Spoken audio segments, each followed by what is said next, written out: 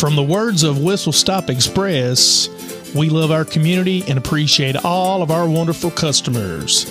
So check out Whistle Stop Express in Sand Gap, Kentucky.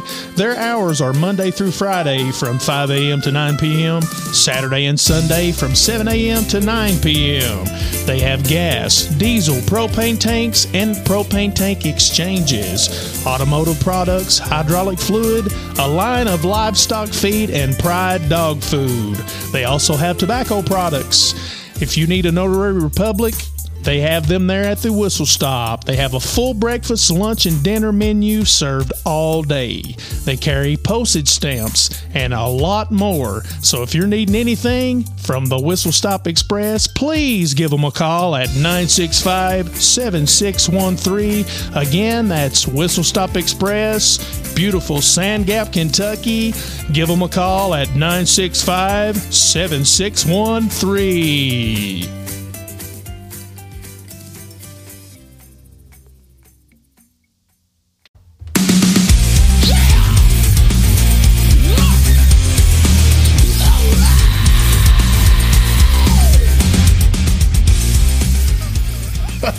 What's up, Danny? What's up, Beefy? What's up, world? Yeah, what's up, world? How's it going?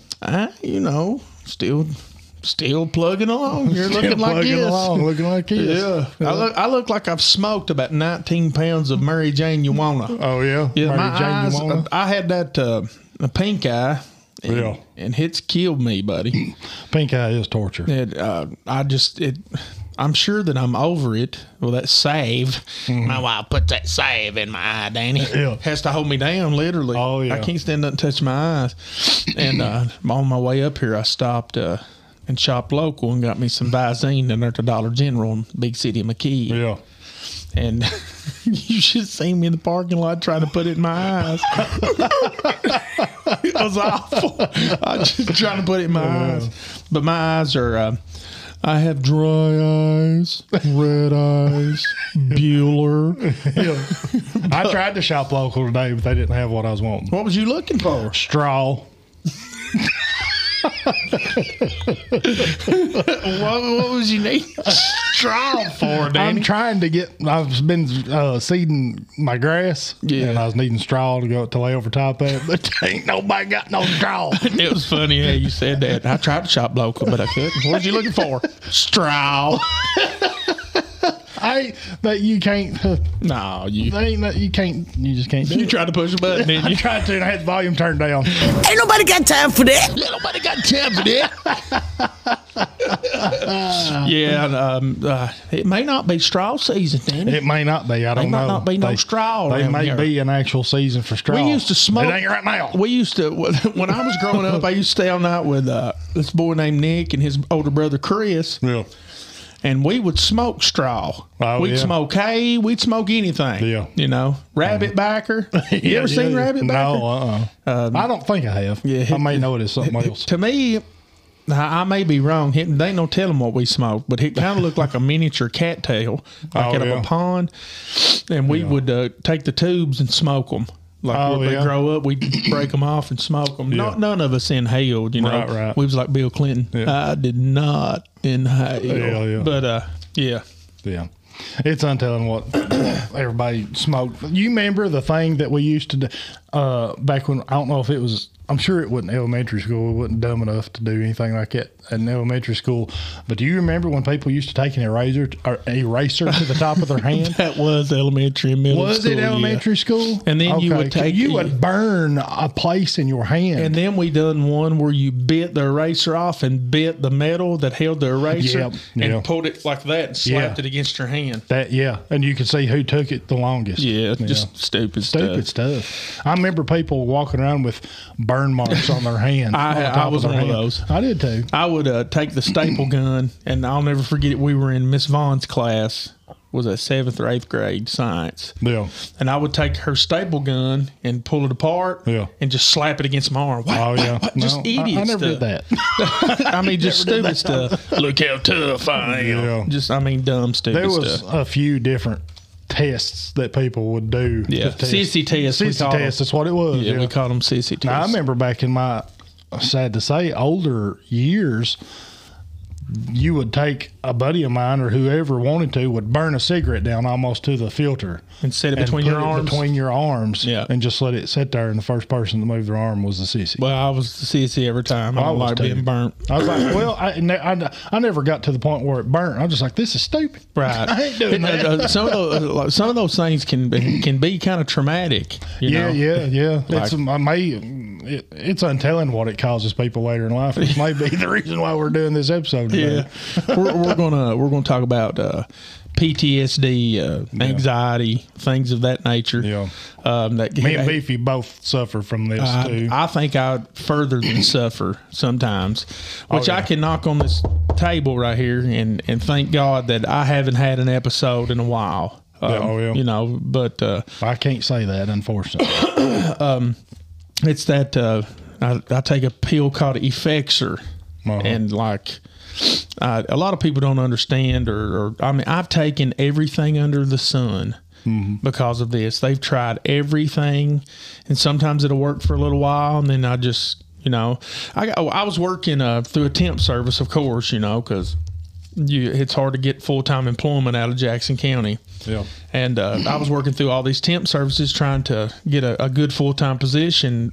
Right after I got married, I was a dispatcher, and then after I got married, well, actually before I got married, I wasn't getting enough hours, so I was like, you know, I've got to do something. I've got, you know, 2 kids, you know, right off the bat, and a wife. I've got to really, you know, do whatever. So I hit the temp services. I put in resumes and applications. Kelly services. Yeah, I told a story about failing a drug test on one of our podcasts, going through Kelly services. But I don't even know what I'm talking about. Then what was I talking about then?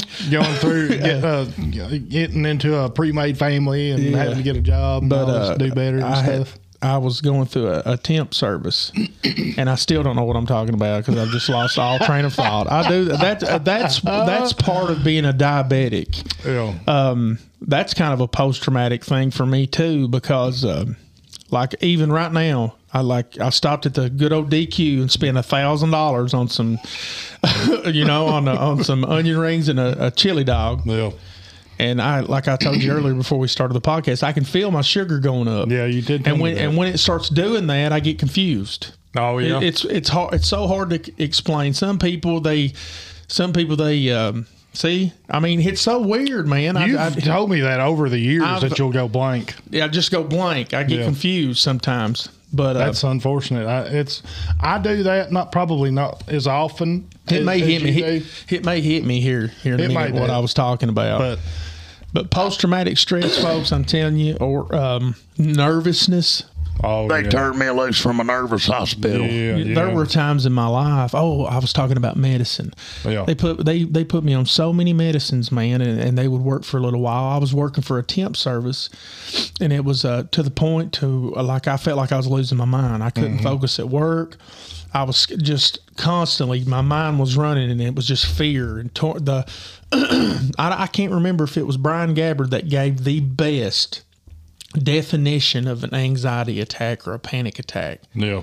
But I think he said that it was unending doom. That's a good way to put it. That's accurate. I'm pretty sure because he used to suffer with it like awful. Impending doom. Yeah, probably. But it was something like that he'd said. But they put me on this new medicine, and I was taking it, and I felt like after about 3 days on it, 3 or 4 days, I felt like that I was standing up on this big railing, and I was looking down at myself and watching myself work. That's how it made me out-of-body feel. experience. Yeah, it was weird. And then all of a sudden I got this, it was like, the best way I can describe it is I didn't care about anything. Oh, yeah. I laid in the bed one night after 3 or 4 days on this medicine, and I was laying there with my wife, and I just rolled over and looked at her, and I said, I don't care about you. Wow. I said, I don't care about the kids. I don't care about anything. You saw yourself saying this, or you did say I it? actually said it. Oh, wow. But I'm an emotional wreckage anyway, and I wear my heart on my sleeve, and I always speak what I feel, regardless if it hurts people's feelings or whatever. I've always been that way. Yeah. And we were having this conversation, and I was trying to explain to her, what was going on with this medicine, and I just looked at her, and I was like, I don't care about nothing. Yeah. I said, I feel like I don't have a soul. It changes your whole personality. Everything. I wasn't mean or anything like that, but I was just, and I started to come to the realization that I didn't I just didn't care. Mm-hmm. And I'm like, man, that's not me. See, for me, knowing you my whole life, and knowing how much that you love your family, I just love people. To anybody that probably don't know you, that sounds insane. Well, how could he ever feel that way? Well, anybody's going to say that. Nobody's going to understand it unless you're somebody that deals with the same type of thing. Right. Like, I know what you're saying. I know better than to believe that you actually feel that way. I know you love your family. It was that medicine, but dude. It's the medicine. Yeah, the medicine. Listen, there was a boy years ago, and I know who I'm talking about, came off of this stuff like cold turkey and ended up killing himself. Yeah. It's really toxic stuff and dangerous stuff. And I told my wife, I had no emotion. And I'm a crybaby, so I can cry at the drop of a hat. Yeah. So, some things hit me, and I'll just bawl. I can't help it. Certain smells make me cry. Certain flavors make me cry. Yeah. And things of that nature. But I literally just laid there in the bed, and I was trying to describe what was going on with this medicine with me, and I couldn't. And the only thing I could say was, I don't care about you. Yeah. And it was just like I was a robot. Mm-hmm. Just no emotion. Yeah. I don't care about you. I don't care about the kids. I think she was pregnant with McKenna at the time. Mm-hmm. I was like, that's how I feel. It's crazy, ain't it? And it's scary too. And she said, and that was what was in my mind. That was what I was dealing with. Yeah.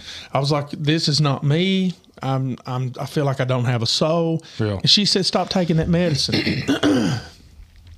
So I quit cold turkey. I'd been on it for like a week and a half or something, 2 weeks. Yeah. And the next day at work, I had a breakdown. Mm-hmm. Nobody there knew what was going on. Yeah. But I just looked at my boss, and I was like, I said, I need to go home. Oh, yeah. And as soon as I stepped out of the factory, I was working at Hyster in Berea or NACO or whatever they make the Hyster forklifts. Yeah. As soon as I opened the car door to my little car and I sat down, I started bawling. And I could not stop crying. And I was glad that I was crying because I didn't have any emotion. Yeah. But that anxiety, that anxiety, and I mean, like, it took me, which would have took probably 25 minutes to get home. It took me 2 hours to drive home. I had to pull over on the side of the road to catch my breath, wipe my eyes. I'm dying. I can't breathe. Blah blah blah. And I'll even go. I'll give you a little time to talk here, Danny. I notice I do that crap all the time on these podcasts. I just get going and I don't shut up. But I'll tell a little backstory on, my life. Like, everybody knows that I'm an open book. But I'll tell, some things in my life, and I'm 42 years old, and I still deal with these things every day. These thoughts go through my head every day. Yeah. They have since all these things have happened to me. Mm-hmm. And it's not let's feel sorry for Beefy. I know tons of people that's had it a lot worse than me. Oh, yeah. But I'm just trying to open up a door to where...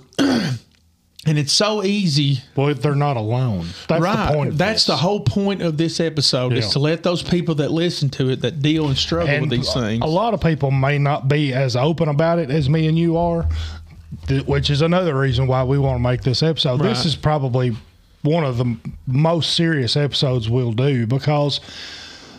unfortunately, more people suffer with this thing than you'll ever know. It's and me, I always got to bring the church in, Right. But I've stood up in literally every church in this county and said, the reason that we share our testimony is because there's somebody in here that needs to hear it. Yeah, it's not bragging or woe is me. It's to shine a light on something. Right. I'm 42 years old, Danny, and when I was a baby.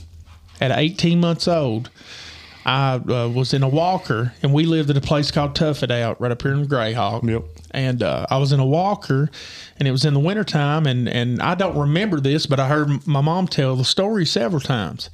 She was folding clothes, and all the other kids were out or playing or at the neighbors or something like that. And she was folding clothes, or maybe they were just sitting there. Who knows what the other kids were doing? But I was in my walker, and I was running around the living room. And if you ever had a wood burning stove, we had a coal stove, and they get super hot. You put coal in there, and they get super hot. Yeah, buddy. And the poker, the big metal rod that you move the coals around with to put more wood or whatever into your stove. Mm-hmm.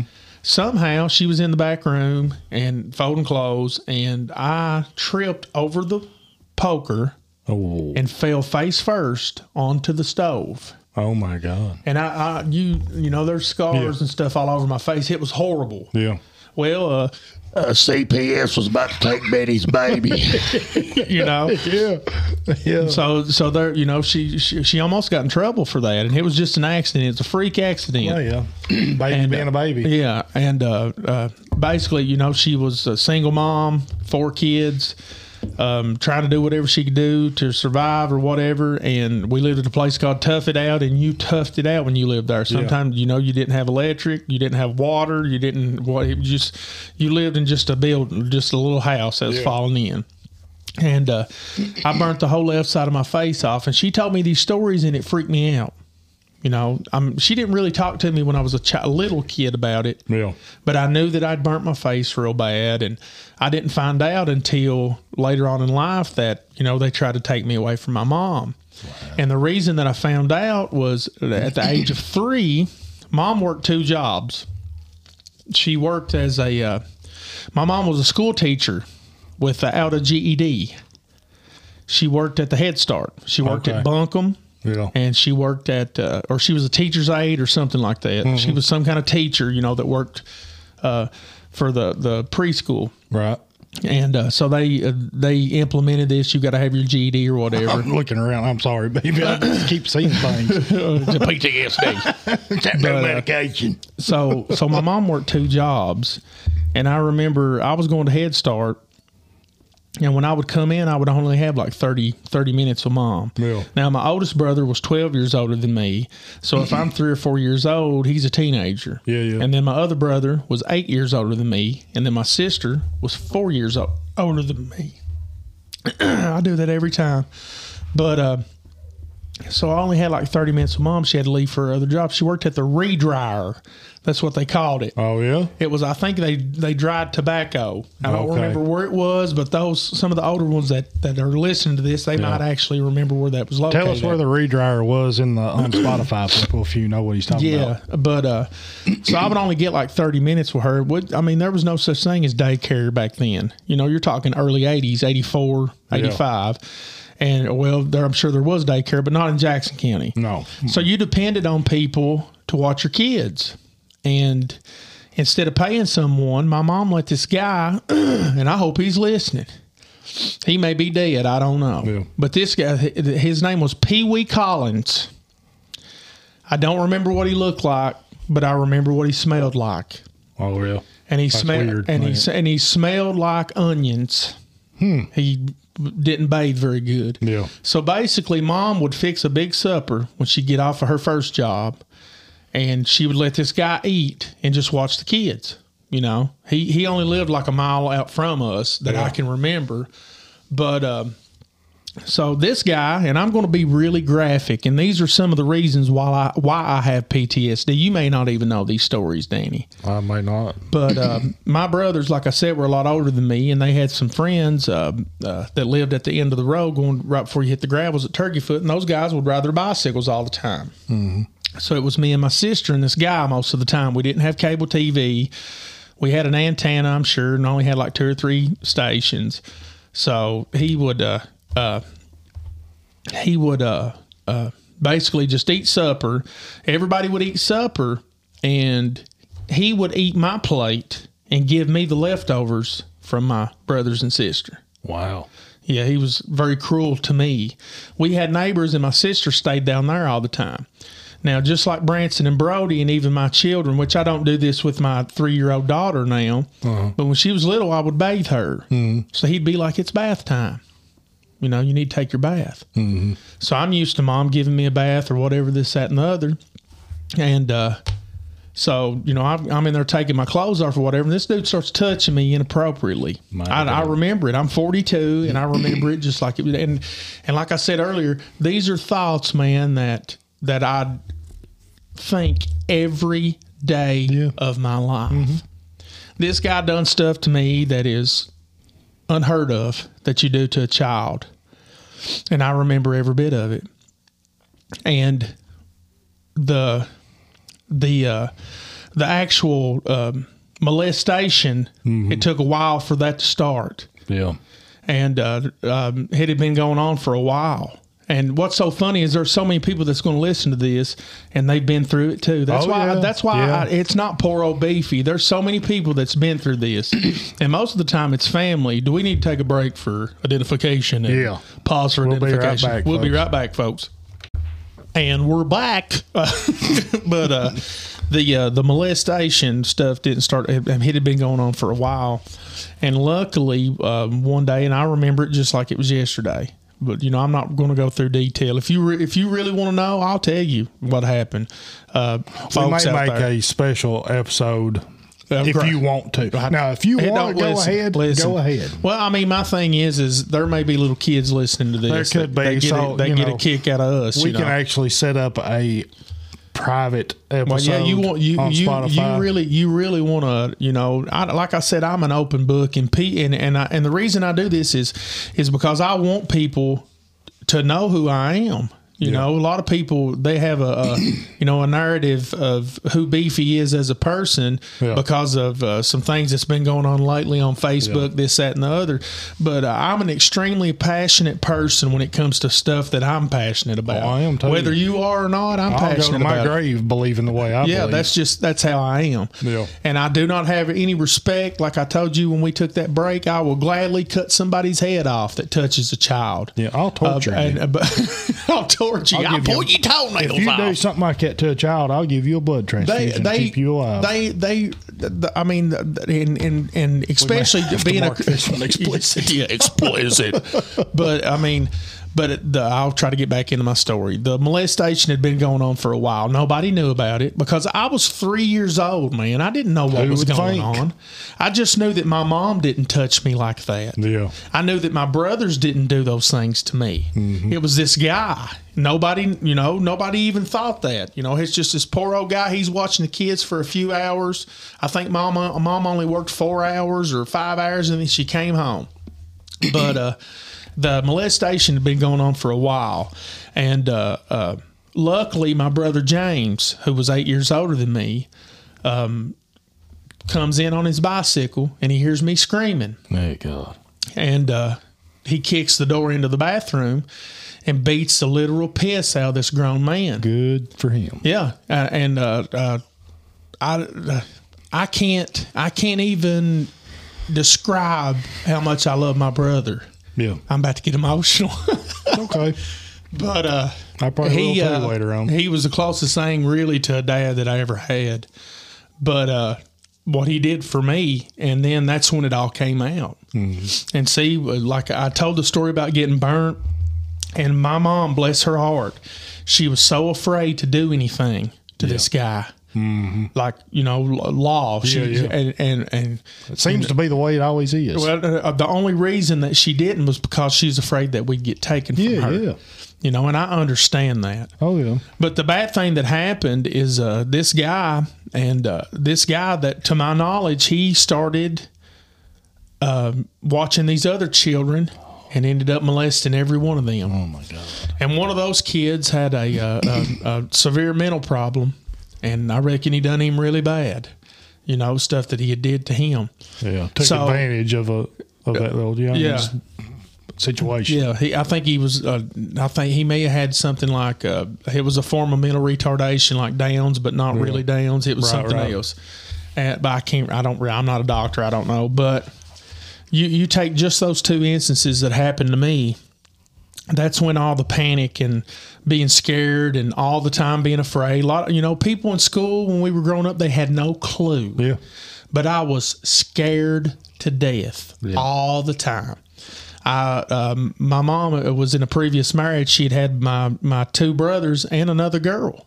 A lot of people don't know this. Some of the older ones that listen to this may remember this. In 1973, her dad shot and killed her. She was 6 months old, a little baby. My sister, her name was Loretta Lynn. Really? Yeah, Loretta Lynn. I don't think I ever knew that. Yeah, and so my mom went through hell. Yeah. Oh, yeah. So, I mean, Mom was on every kind of nerve pill you could think of my whole life. And she suffered with that. And, just hearing that story, I would sneak because Mom wouldn't tell stuff like that in front of us.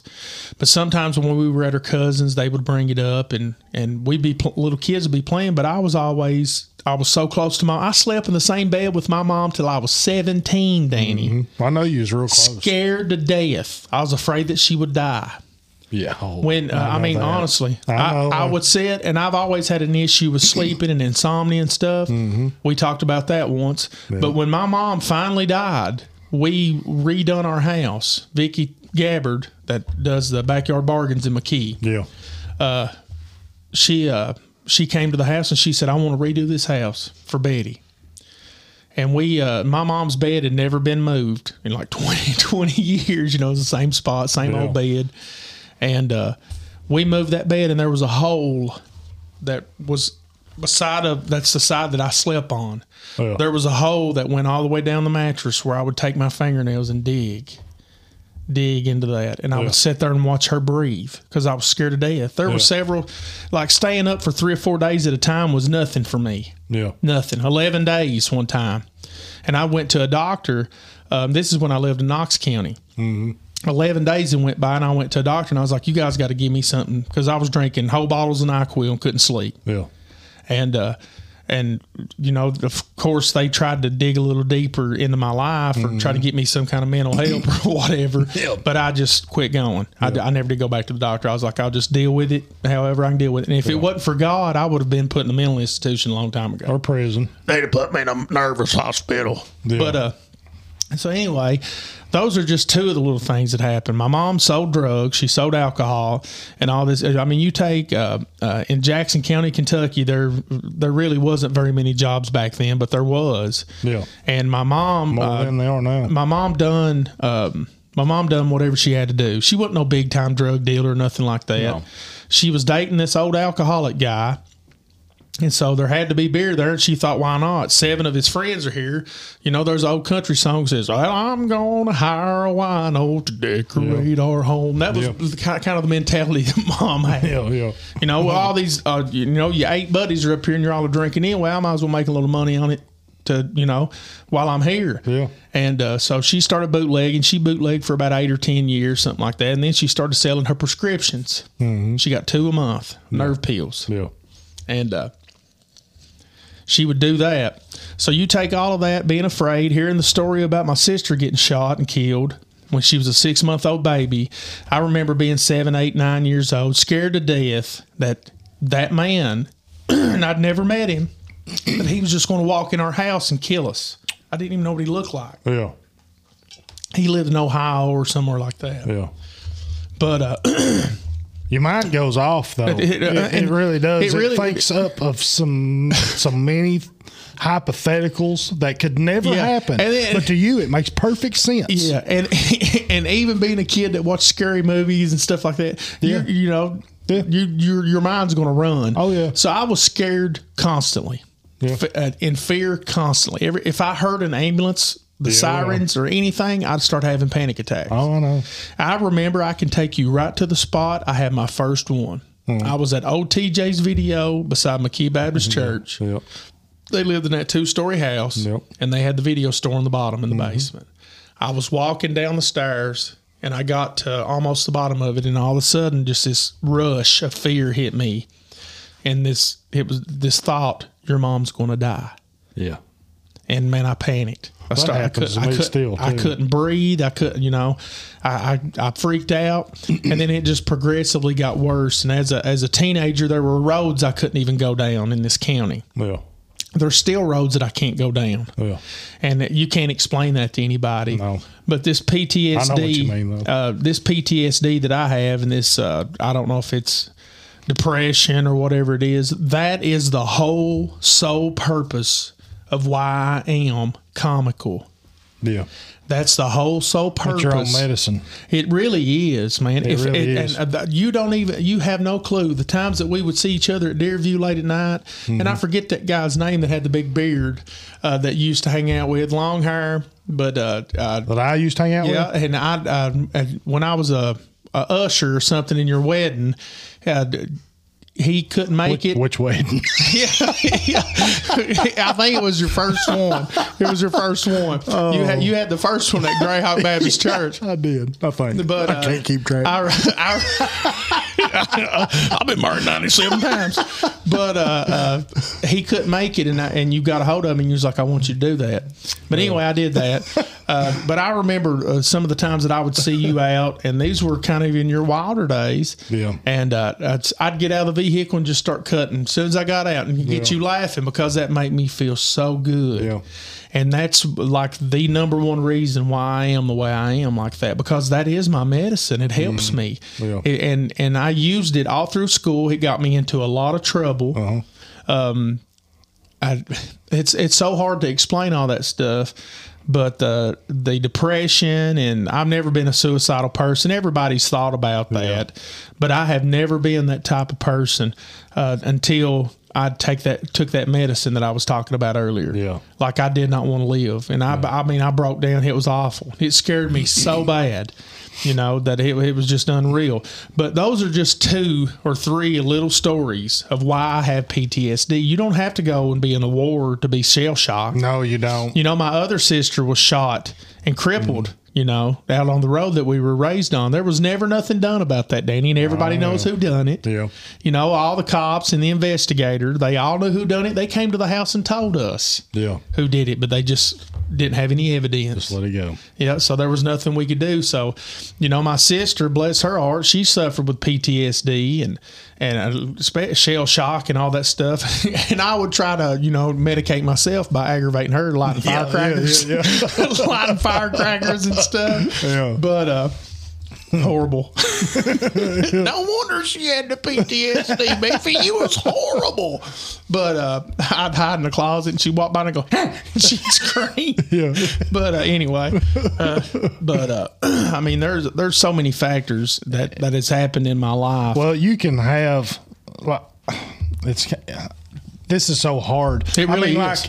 I live this, you live this, but when you're talking about it, trying to explain what you go through, it's hard to put into words because it's so insane. Yeah. Some of it. It sounds so ridiculous. It sounds crazy because for me, I've got anxiety, PTSD. Yep. I was told I had a rage issue years ago. I know it's hard to believe, ain't it? That's so hard to believe. Yeah, I was told I had a rage issue. Told that I was antisocial. I kind of see that because even when I'm at work, the most people I see is, other than inmates, is one other officer. Yeah, and I try to steer clear of just people in general. Go ahead. This is so weird, but if I've got any work buddies that listen to this, I don't speak to anybody at work. No. Very rarely. Yeah. And I mean, I'm a material. There's certain people. I'm a material handler, and I'll do my little comical thing. Yeah. But then I'll go off and I'll sit there and wait until I'm needed. Like and that's the only thing that keeps me sane too, is if I've got something to do, I pour everything that I have into it. Yeah. Like mentally, physically, everything. And at work, I'm not a social butterfly at work, even with people that I know. My cousin's wife works there, and I'll speak to her. Yeah. But as far as, sitting down, we have lunch at the same time. Yeah. But I'll go off to the other side of the room and sit by myself and eat my lunch or whatever it is. I am too. And that's so weird for somebody that's a social butterfly like Beefy. It don't make a bit of sense, but that's the point of all this. I can talk to anybody, and I can well, I ain't gonna say anybody, but I can talk to most people. But I purposely work in the area that I work at Because of that. because there's one other officer there with me, my number one. I'm the number two. There's one other person, possibly two more that I'll see in my 8-hour shift, and then I'm one of the first ones relieved and I'm out of there. Right. And, it's not to say that I won't say, hey, how you doing? But I'm not going to stop and have a conversation. Right. I'm the same way. And this goes without saying for a lot of people that works inside prisons. The quicker you get out of there, the better off you are, because anything can happen on your way out. Well, I think that's just work in general. It is. It is. Like I was saying, I focus so much on what I'm doing. Yeah. And I'm always singing a song in my head all the time. I've always got a song or 10 songs or whatever constantly playing in my head. Yeah. And I'm doing what I'm doing. I'm blank a whole lot. I'm trying to be in. I don't know if this is a competitive thing about me, but at work I want to be the best. Yeah. I want to be the best material handler. I don't have that problem. Right. You just naturally are. No, I don't try. But That's what I mean. I want to outdo myself from last night. Yeah. I can't. I don't know where I get that from or why I do that.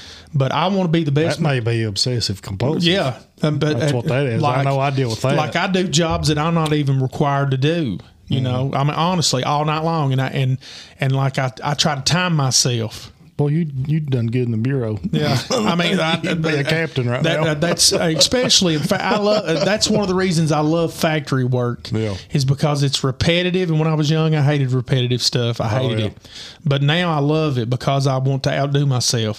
I try to be the best material handler that Intersys has ever seen. Mm-hmm. I want to be the fastest. I want to be the one that because they're building batteries and they take these plates, and my job is to go get these plates on this forklift and put them up there. Several plates. Yeah. There's a guy that does material handling on the other end, and he takes the finished battery and takes it to what they call the burn line. Yeah. Okay, so he takes it to the burn line. The burn line has a forklift. They drive all the way around everything and get that battery and load it. No, they don't. When Beefy's there, they don't. Yeah. I load the burn line. Oh, yeah. I grab all the cardboard. I get their plastic. I help them sweep, and those are jobs that I'm not even required to do. Oh yeah, and I can't help it. It's just part of. It's probably obsessive compulsive. I'm that way. I'm not that way at work, and all my buddies at work that's going to listen to this is laughing right now because they know how I am at work. I mean, I do my job, but I don't. Go above and beyond. Well, a lot of it too is scriptural too, because to me, just me personally, I had the big issue with my neighbors in their trash, which really fueled everything that I was pissed off about with Jackson County's public officials. Yeah. That's what fueled the whole fire for that. I would have never said anything if they would have done something about the eyesore that costed me thousands and thousands of dollars. Mm-hmm. I would not have said a word. Nothing. You would have never heard nothing out of me. I wouldn't have point blank called people out. I wouldn't have done the things on social media. I would not have done that. But I keep my yard clean. Which right now it's horrible because the wind and stuff, how bad the wind's been here lately.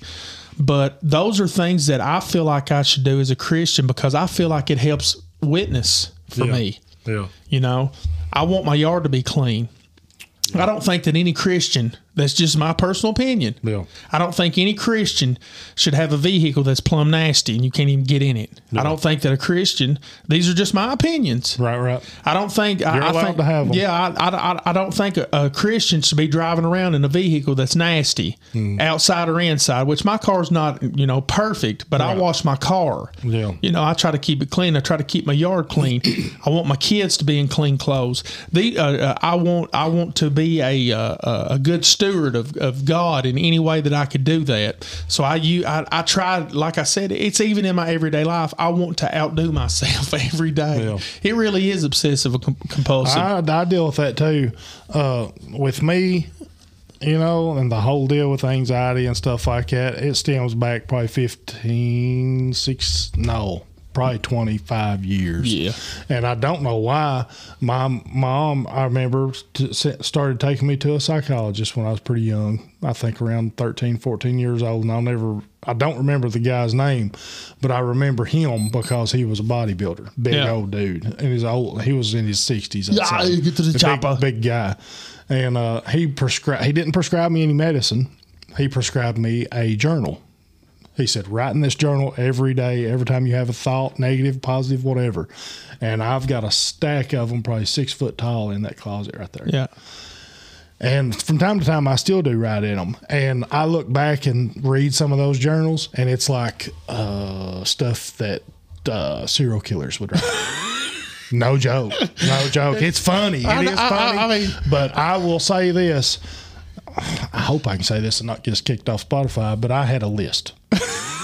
Oh, Lord. I did. I had a list of people. I think everybody's got a list, whether they wrote it down or not. I had a list, and I wrote things that would scare a normal person, that would keep you up at night.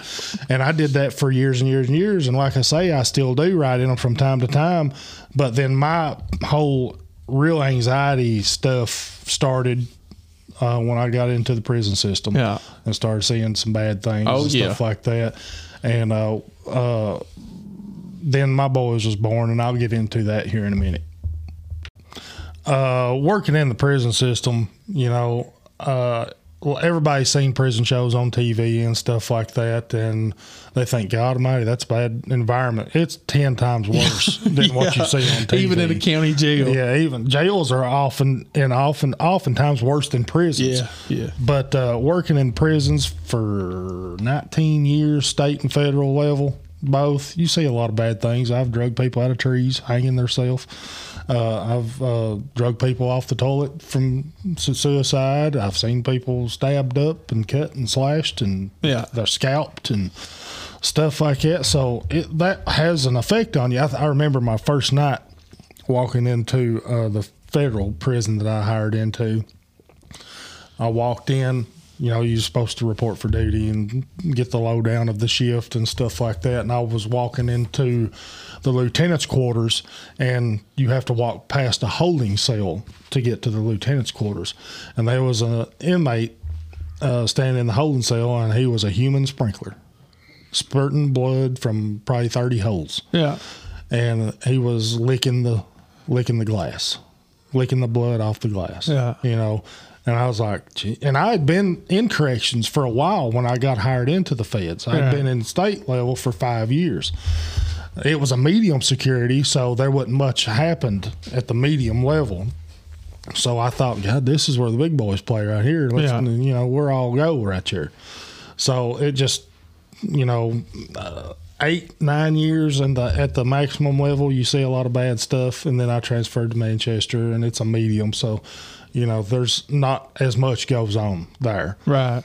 But then in 2013, Patsy got pregnant and with our little boys. And pretty much everybody knows what happened there, so I'll make this brief. But she went to Central Baptist and delivered at Central Baptist. And they said that they wasn't equipped to take care of them. They was so small. But that right there caused the majority of my anxiety and PTSD, because I said on another podcast that I was so dumb and ignorant to the situation. I didn't really realize what was going on.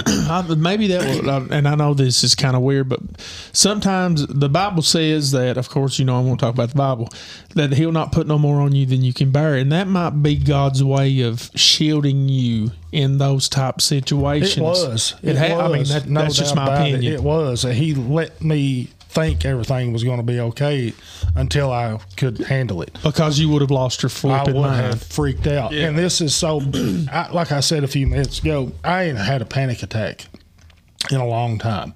I've gotten to the brink of one. Yeah. And I was able to calm myself down. Talk yourself out of it. Yeah. So a couple of weeks ago, my boys had a doctor's appointment, just a standard doctor's appointment. Nothing was wrong at Central Baptist. And my dad went with me, and my dad can attest to this. He can tell you about this story too. And it's really confusing how to find doctors' offices in Central Baptist. Well, of course, it's a big city. Yeah, the big city. So we was having a little bit trouble finding this doctor's office, and I was confused about where I was going. Ultimately, we found out where it was and everything. But leading up to that, I was actually pretty good, pretty calm. But my boys, they was, I'm about, where are we going, Daddy? We just went this way. And my dad actually was, Daddy, this ain't the way to go. It's on the 3rd floor, you nut. And I'm like, Dad, just calm down. Yeah. And that got you going. Me telling somebody to calm down, that got me going, because here's my boys in this ear, here's my dad in this ear, and I'm really bad. Like if I'm on the phone with somebody and you're talking to me, it sets me off. Yeah, it's stupid, but it sets me. It's not in a rage way, but my blood pressure. I can't focus on two things at once. Right. I've got a one-track mind severely. Me too. I think it's part of PTSD. And I started hyperventilating, sweating, blood pressure was sky high. I was actually clutching my chest. My heart was hurting so bad. We got in the elevator for probably the 4th time to go to a different floor to try to find this place. And I kind of was leaning against the wall, holding myself up. Now, I hadn't said anything to Dad or the boys because I didn't want them to worry. Right. But when we got out of there, I said, Dad, let me tell you something. I said, you can't do that. I said, when I stepped inside this hospital, I said my blood pressure went up instantly because all those memories of my boys came rushing back to me like I was going through it again. Right. I said, so I was trying to stay calm. I said, but you can't do that to me. Yeah. And I said, you got to just let me do my thing, whether we're late for the appointment or I completely miss it. Right. I said, just let me miss it. And I was, like I said, hyperventilating. I was clutching my chest. My heart was hurting. I was sweating. My stomach, I had to stop at the bathroom 3 times on the way home, and diarrhea. Yeah. Oh, God, it is. Yeah. I'm raising my hand. And when I get like that, I have a really, really severe anxiety about public bathrooms. Oh, gosh. I can't do it. Yeah. I purposely, now, folks, this is going to sound stupid, even if it's 90 degrees, I will bring a windbreaker or a hoodie or something with me, because if I have to go into a public bathroom stall and there's a crack between the door and the wall, hang something where you can't see out. I hang something there. Yeah. And it's not that I'm ashamed. It's just that I feel that that's such a private thing, and there's so many weirdos out there. Yeah. You know what I mean? you doing in there, big boy? That little crack in there gives me such anxiety. I always stare out the crack and see if I can see who people are. Which, I mean, but there's certain things about me too, like traveling down certain roads. Yeah. I'm the same way about going poor old anywhere. Frankie Hobbs. Everybody knows Frankie in Jackson County. The assassin. But anyway, I've known him my whole life. He could probably tell you stories about us living at Tough It Out, because he was our neighbor. He lived right across the road. But I almost beat him half to death because I couldn't go across 290. I remember you telling me about that. Yeah. I got to the top of the hill where Lance Isaacs, his mom, lives. That's as far as I could go. Yeah. And we were working through that Daniel Boone fire thing, and we got a call somewhere over in Anvil or something like that. And I remember, man, as soon as they called it out, I started panicking. Mm-hmm. I was like, in my mind, I was thinking, I've got to tell him. How do I tell him? How do I tell him? So we got in the car, or got in that van, and I said, man, is there any way you can go around, 421 to Tyner? He's like, no, we got to get over there right now. Yeah. And I was like, no, man, seriously, go around 421 to Tyner. Yeah. And he thought I was joking, so he just whipped her up 290. And I remember passing the old gym and starting to go up that hill, man, and like it was bad. Yeah. And then all of a sudden, I just flipped out. I grabbed a hold of him. I was like, you stop this van right now. And he's like, what's wrong with you? And I said, I'm serious, Frankie. I'll beat you half to death. Yeah. I said, I can't go 290. I can't go 290. And I'm trying to explain. And he's like, what are you talking about? But you can't explain that. I'm like that to a certain extent. I can go anywhere, but say if I go to Lexington, I have to take the same route every single time. I have to have my GPS going. If we're going to someplace new out of the state, I will plan my route to the second of which lane I need to be in. 10 turns down the way that we're going, I want to know which lane I got to be in for that turn 10 miles down the road. And instead of having to switch lanes, because in my head, switching lanes on an interstate is one of the most dangerous things you can do. Right. So I want to be in that lane already. That way I ain't got to fight traffic. Right. And it drives Patsy crazy. Well, I can't imagine what my wife goes through because I'm not a traveler, Danny, and it's because of that, the anxiety and stuff. I can do it. I just got to have it planned out. Like we've been to Tennessee 2 or 3 times since we've been married, and that's as far as I'll go. Yeah. I mean, honestly, well, and I told my wife, I said, I want, I would love for my children to see the ocean and all that stuff. Yeah. I said, but if they ever do, Daddy won't be there. Yeah. Because I can't. It's sad, ain't it? I would have to be knocked out. Yeah. To the point to where I didn't know where I was at. Yeah. Now I can go anywhere. Like I say, me and Patsy's planning on a cruise, and we're planning on going other places. I can go. But I got to know how I'm getting there every step of the way. Yeah. And that's a little bit of OCD, which I've been diagnosed with. I have to do things a certain way. I don't even know how to spell that. Really? DCO. DC. Yeah. But I have to take showers a certain way. Yeah. If I don't take a shower the same way, I used to have anxiety attacks. I used to have them so bad, taking a shower, anxiety attacks. Really? Yeah. Over a shower? Just being in the bathroom, in the shower. Yeah, I would have them horribly. I lock my doors when I'm in the bathroom in my own home. Yeah. And, I'm like my mom. I poop with the bathroom door open. I couldn't do it. Bring me a cigarette. That's what you said. Ain't no way I could do that. If somebody walks by and knocks on the door, I'm freaked out. Yeah. Don't talk to me while I'm in the bathroom. I don't exist when I'm in the bathroom. I'm not laughing at you. I'm laughing with it. Yeah. I just think it's awesome. It's stupid. No, it's not really stupid, but those people that hear nonsensical is what it is. Well, it's not even that, dude. It's you feel like you're the only one. Yeah, I mean that's what the devil tries to make you think. Yeah, well, you're the only one, man. That's embarrassing. I know there's going to be people out there that's like, "Oh my God, I do the same thing." Yep. Tell us about it. Yeah, tell us. Tell us about it on Spotify. Leave us a message on Spotify. Hit us up on Facebook, on Apple Podcasts, whatever platform that you use. We're on a bunch now. But there's so many things that I do, and I'm sure you do. It just I obsess about. I laugh at myself a lot of times over some of the quirky stuff that I do. Mm-hmm. I mean, honestly, I try to look at me from my wife's point of view, and especially with stuff like that, like going to Tennessee, I'm flipping out the whole way there. Mm-hmm. Another pill that I take is called a diazepam.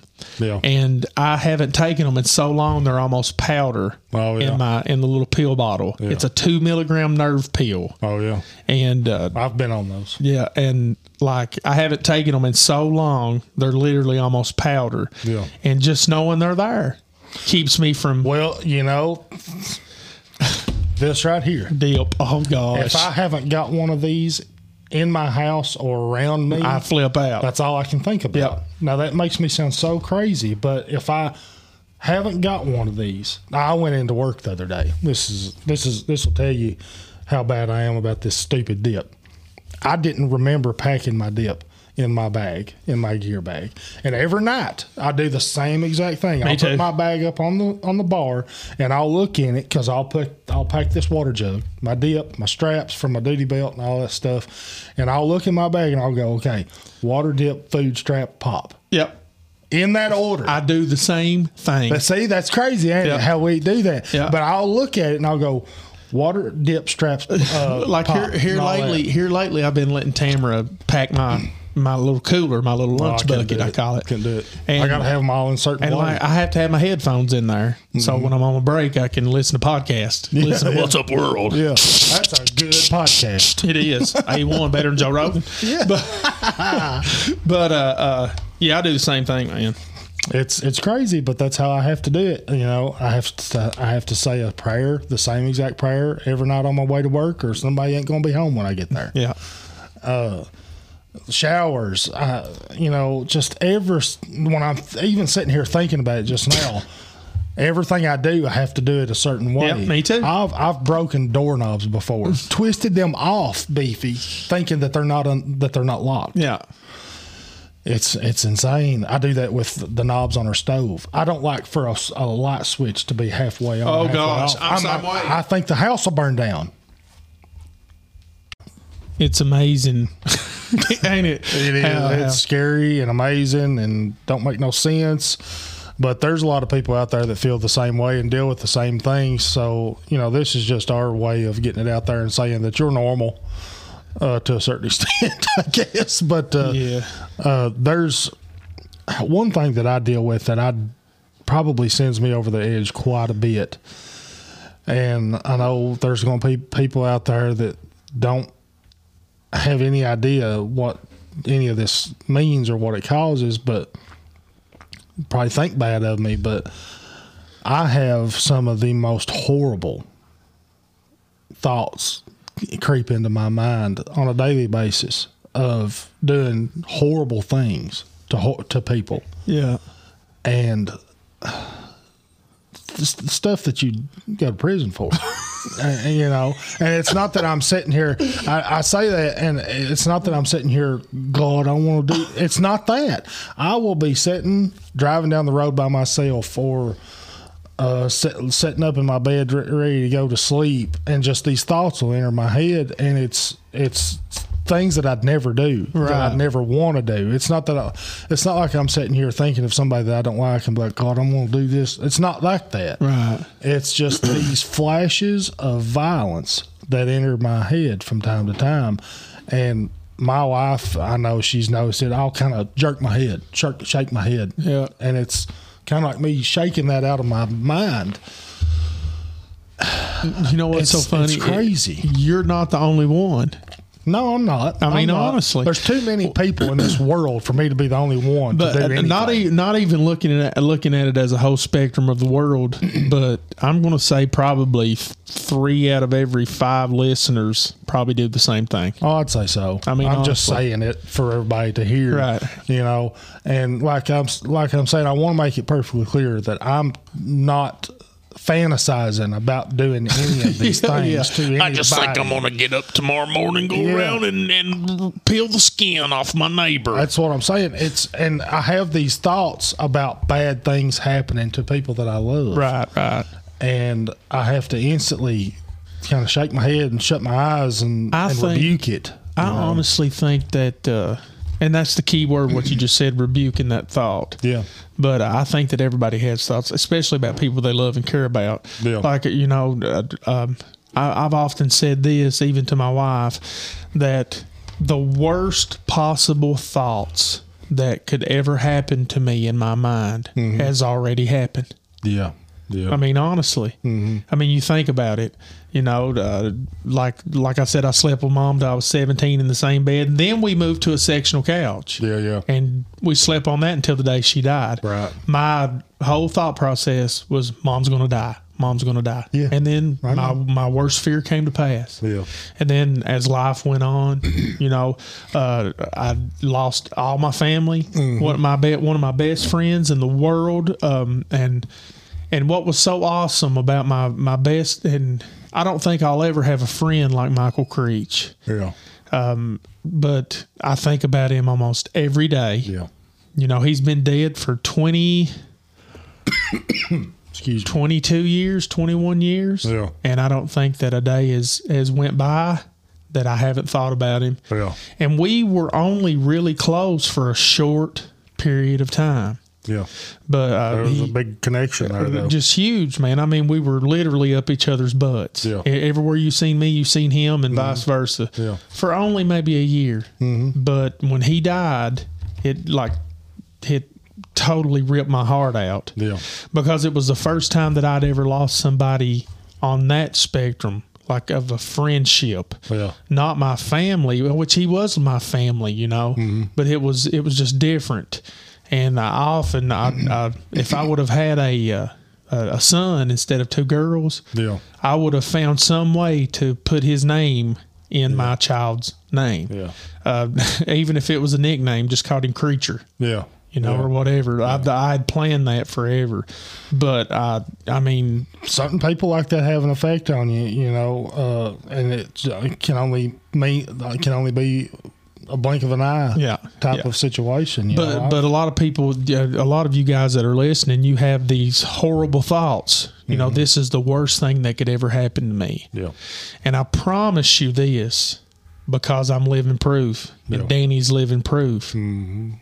It will happen if you live long enough. Yeah, it will. It's inevitable. If you live long enough on this planet, the worst things that you could ever go through, you'll go through them.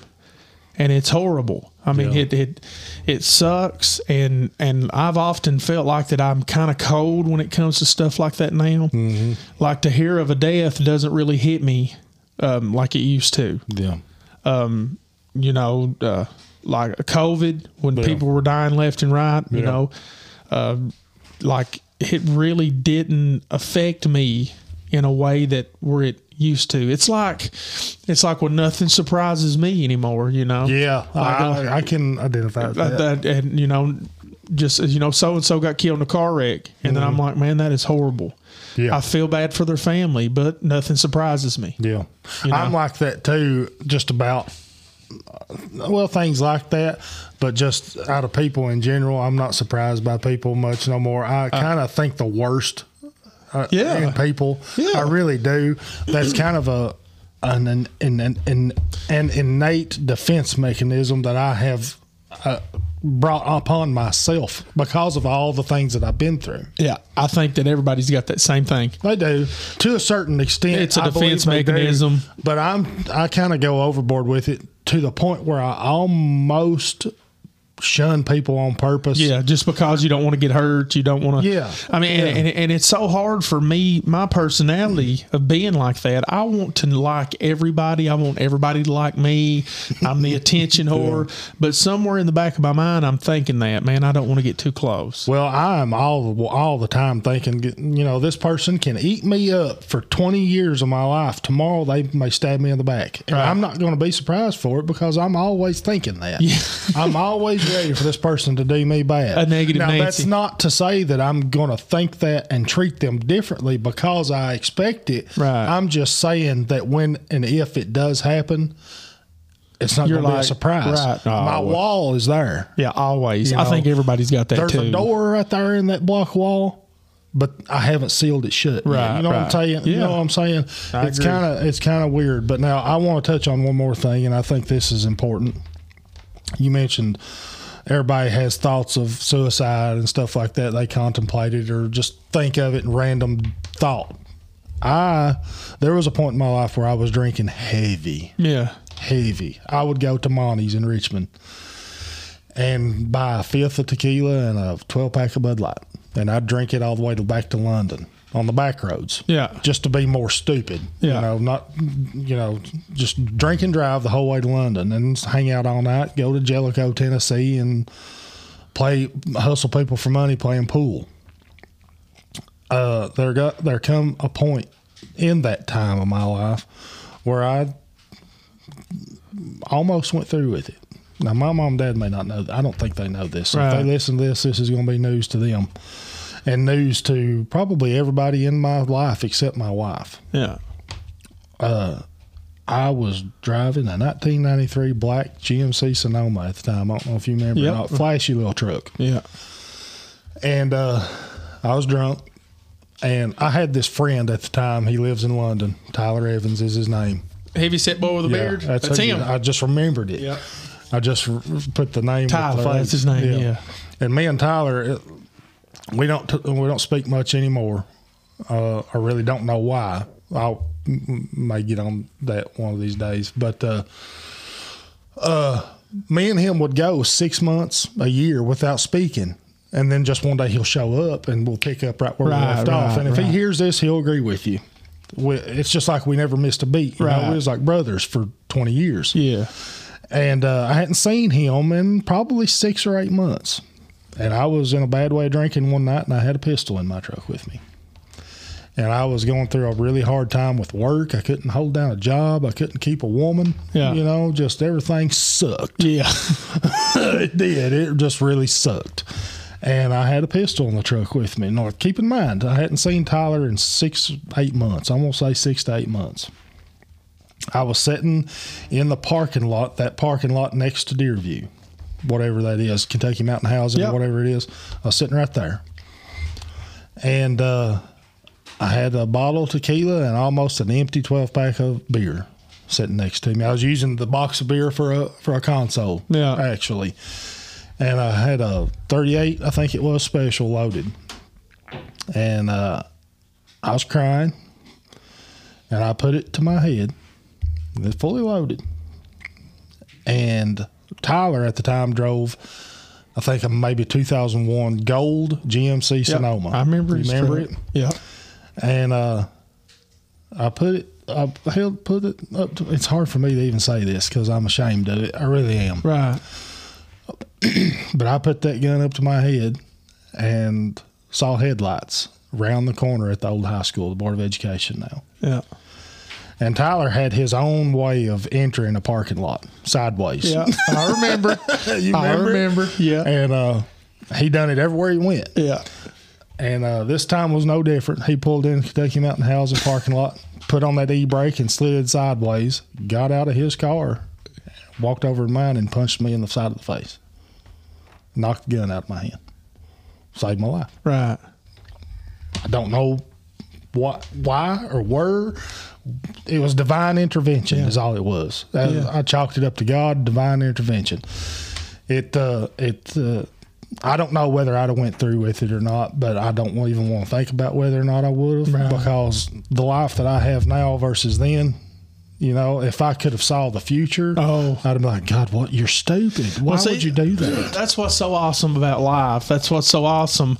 And I know this sounds so stupid, but that's what's so awesome about PTSD. Yeah. I know what you mean. Right. That unending doom that you feel when the anxiety and the panic comes on. There's no end, no relief. No relief. But there is. Yeah. It will pass. It will pass. Yeah. This too will pass. Yeah, this too will pass. And I mean, and the reason that you didn't do it, and I love doing this. It's so awesome to me. The reason you didn't do that, and the reason that Tyler pulled in the parking lot sideways, jumped out and knocked your brains out. He did. He didn't hold back. Yeah, and the reason that he did all that is because, number one, is just a few seconds ago you gave God glory for that. You did. You said that must have been God. It was. Oh, yeah. Because like you just said, you know, if I would have been able to know what my life would have been like now back then, I would have been like, oh man, you know, everything's going to be okay. And even though we all still suffer and we all still go through things and we have our worries, we have our anxieties, we all do that, we do not know what the road is going to be 10 years from now. We do. I mean, it could be. You really don't. It could be your worst fears in the next 10 years. I'm sitting here shaking my head because what you just said just kind of really hit me.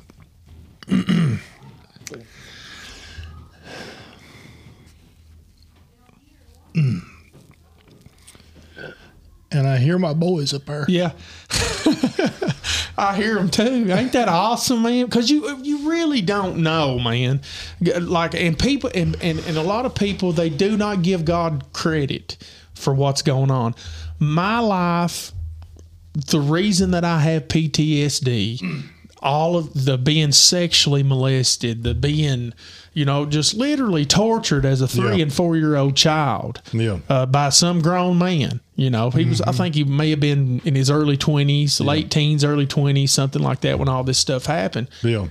But just like you said, if I could have, you know, looked in a mirror and saw, you know, 35 years down the road, 36 years down the road and see, and even knowing the process of getting to where I am right now, I can't not give God the glory. Yeah. But that's why it's so important, and whether people realize this or not, but this is our testimony. It is. And the Bible says, you know, Beefy, he's going to talk about the Bible. Amen, brother. But the Bible says that you're an overcomer by the blood of the Lamb and the words of your testimony. That's why it's so important, folks, for people, and it's so important for us to talk about these subjects. It is. But it's so important to listen to these subjects as well. Don't judge people. Well, not even judge, but like I said, there's if the Lord Jesus does not come back in the next 10 years, there's going to be a process that happens to each individual's life that is listening to the sound of my voice right now. Yeah. It may be your worst nightmares coming to fruition and coming to pass. Oh, yeah.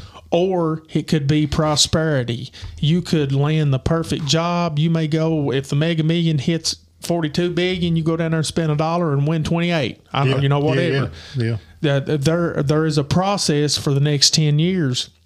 And whether you know it or not, it's already been written. God already knows what it is. And people's like, man, I don't like that predestination. I feel like I ain't got no control of my life. No, you do, because there's two roads. Yeah. You can choose the left path or the right path. Yeah. And hopefully you choose the one that God wants you to choose, because ultimately in the next 10 years, it could either be your worst dreams come to fruition. You could have prosperity in your life. You could lose your children. You could get a divorce. You could lose your pinky toe on your left foot. You could, everything could be great. All your dreams could come true. Yeah. We could be doing What's Up World podcast and making millions of dollars. We don't know. Yeah. But let's just enjoy the ride and realize that God's in control. Well, to sum that up, I mean, life is to prepare you for what's coming after. Right. It's everything that you do, everything that happens to you that you do, everything that happens to me and I do, it may set you on a different course than what you was originally intended. Right. You just have to, whether you've had a bad upbringing like Beefy, right. With all the death that I won't say bad upbringing because everybody loved you, but I'm saying just with everything that you've dealt with. It sucked. It was rough. I don't know anybody else that has dealt with things like that. It was hard. And everything that I've been through and stuff like that has molded you to be the person that you are today. Yes. And has molded me to be the person that I am today. Now, yes. A lot of people will think, well, Danny, you're a prick. You don't like nobody. That's not true. Right. I just have a shield up to keep me safe from things that may possibly hurt me and my family. Now, if you make it past that wall, if I open that door on that block wall and let you in like a Beefy, you've been a part of my life all my life. Right. You're what I call a true friend, because it takes some doing to get me to let you through that door. Yeah, you got to have some major cojones. You do. Yeah. To deal with me and my attitude, because I'll be the first one to tell you I'm hard to deal with. But my thing is like, I've come to the realization, as far as my life goes, it is but a vapor. I'm going to be fleeting. I'm going to be here for a short time, and then my time's going to be over. Yeah. I often refer it to this: on every tombstone that you look at, it'd have Betty Lanehart's name on my mom's. Yeah. Betty Lanehart, born February 25th of 1952.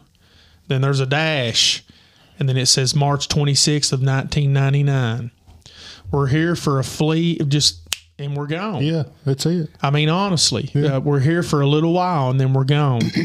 What that dash represents is your life. Oh, that's the life. And that's your life, and everything that you did, everything that you've done that will be remembered. You know what's so funny and kind of sucks at the same time? But the next time you walk into a graveyard, and you looking at your loved ones, your mom and dad, your brothers, sisters, your friends, or whatever, walk around and look at the other names. Yeah. There's people that's been there that nobody has even thought of. Yeah. That they've never even went through anyone's mind. Mm-hmm. There's graves that's been out there for 600 years. Yeah. And these people were not famous. They were just here for a short time. Yeah. But they left something. Somebody had said something that changed somebody's life, whether they had PTSD, and that stuff's been going around from day one, from the beginning. Yeah, it has. For anxiety and fear and all those things are not of God.